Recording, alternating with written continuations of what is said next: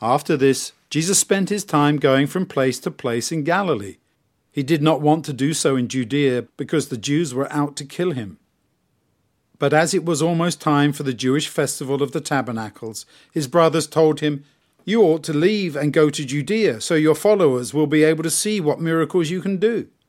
No one who wants to be famous keeps what they do hidden. If you can do such miracles, then show yourself to the world." For even his own brothers really didn't believe in him. Jesus told them, "This is not my time to go, not yet. But you can go whenever you want, for any time's the right time for you. The world has no reason to hate you, but it does hate me, because I make it clear that its ways are evil. You go on to the festival. I'm not going to the festival because this is not the right time for me, not yet." After saying this, he stayed behind in Galilee. After his brothers left to go to the festival, Jesus also went, but not openly. He stayed out of sight. Now at the festival, the Jewish leaders were searching for him and kept on asking, "Where is he?" Many people in the crowds were complaining about him. Some said he's a good man, while others argued, "No, he deceives people." But no one dared to speak openly about him because they were afraid of what the Jewish leaders would do to them.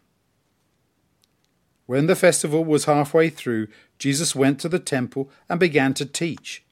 The Jewish leaders were very surprised and asked, "How does this man have so much learning when he hasn't been educated?" Jesus answered, "My teaching is not from me, but from the one who sent me.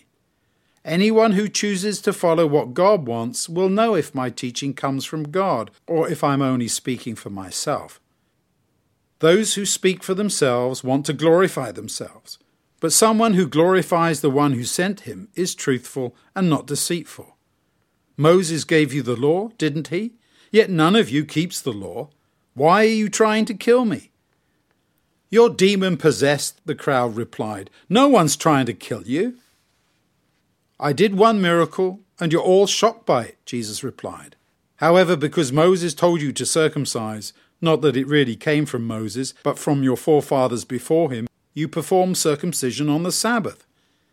If you circumcise on the Sabbath to make sure that the law of Moses isn't broken, why are you angry with me for healing someone on the Sabbath? Don't judge by appearances, decide what's right."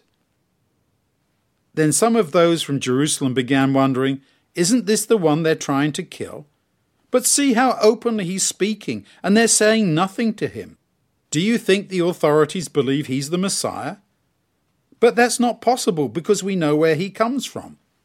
When the Messiah comes, nobody will know where he's from." While he was teaching in the temple, Jesus called out in a loud voice, "So you think you know me and where I'm from? However, I did not come for my own sake. The one who sent me is true. You don't know him, but I know him, for I come from him, and he sent me." So they tried to arrest him, but no one laid a hand on him because his time had not yet come. However, many of the crowd did put their trust in him. "When the Messiah appears, will he do more miraculous signs than this man has done?" they said. When the Pharisees heard the crowd whispering this about him, they and the chief priests sent guards to arrest Jesus. Then Jesus told the people, "I'll be with you just a little longer, but then I'll return to the one who sent me. You'll search for me, but you won't find me, and you can't come where I'm going." The Jews said to each other, "Where could he be going that we couldn't find him? Is he planning to go to those scattered among the foreigners and teach the foreigners? What does he mean by saying, 'You'll search for me, but you won't find me, and you can't come where I'm going'?" On the last and most important day of the festival, Jesus stood up and shouted out in a loud voice, "If you're thirsty, come to me and drink. If you trust in me, you will have streams of living water flowing out from within you, as Scripture says." He was referring to the Spirit that those who trusted in him would later receive. The Spirit hadn't been given yet because Jesus hadn't yet been glorified. When they heard these words, some of the people said, "This man is definitely the prophet." Others said, "He is the Messiah." Still others said, "How can the Messiah come from Galilee? Doesn't Scripture say that the Messiah comes from David's lineage and from David's hometown of Bethlehem? So the crowd had a strong difference of opinion about him. Some wanted to arrest him, but nobody laid a hand on him. Then the guards returned to the chief priests and the Pharisees, who asked him, "Why didn't you bring him in?"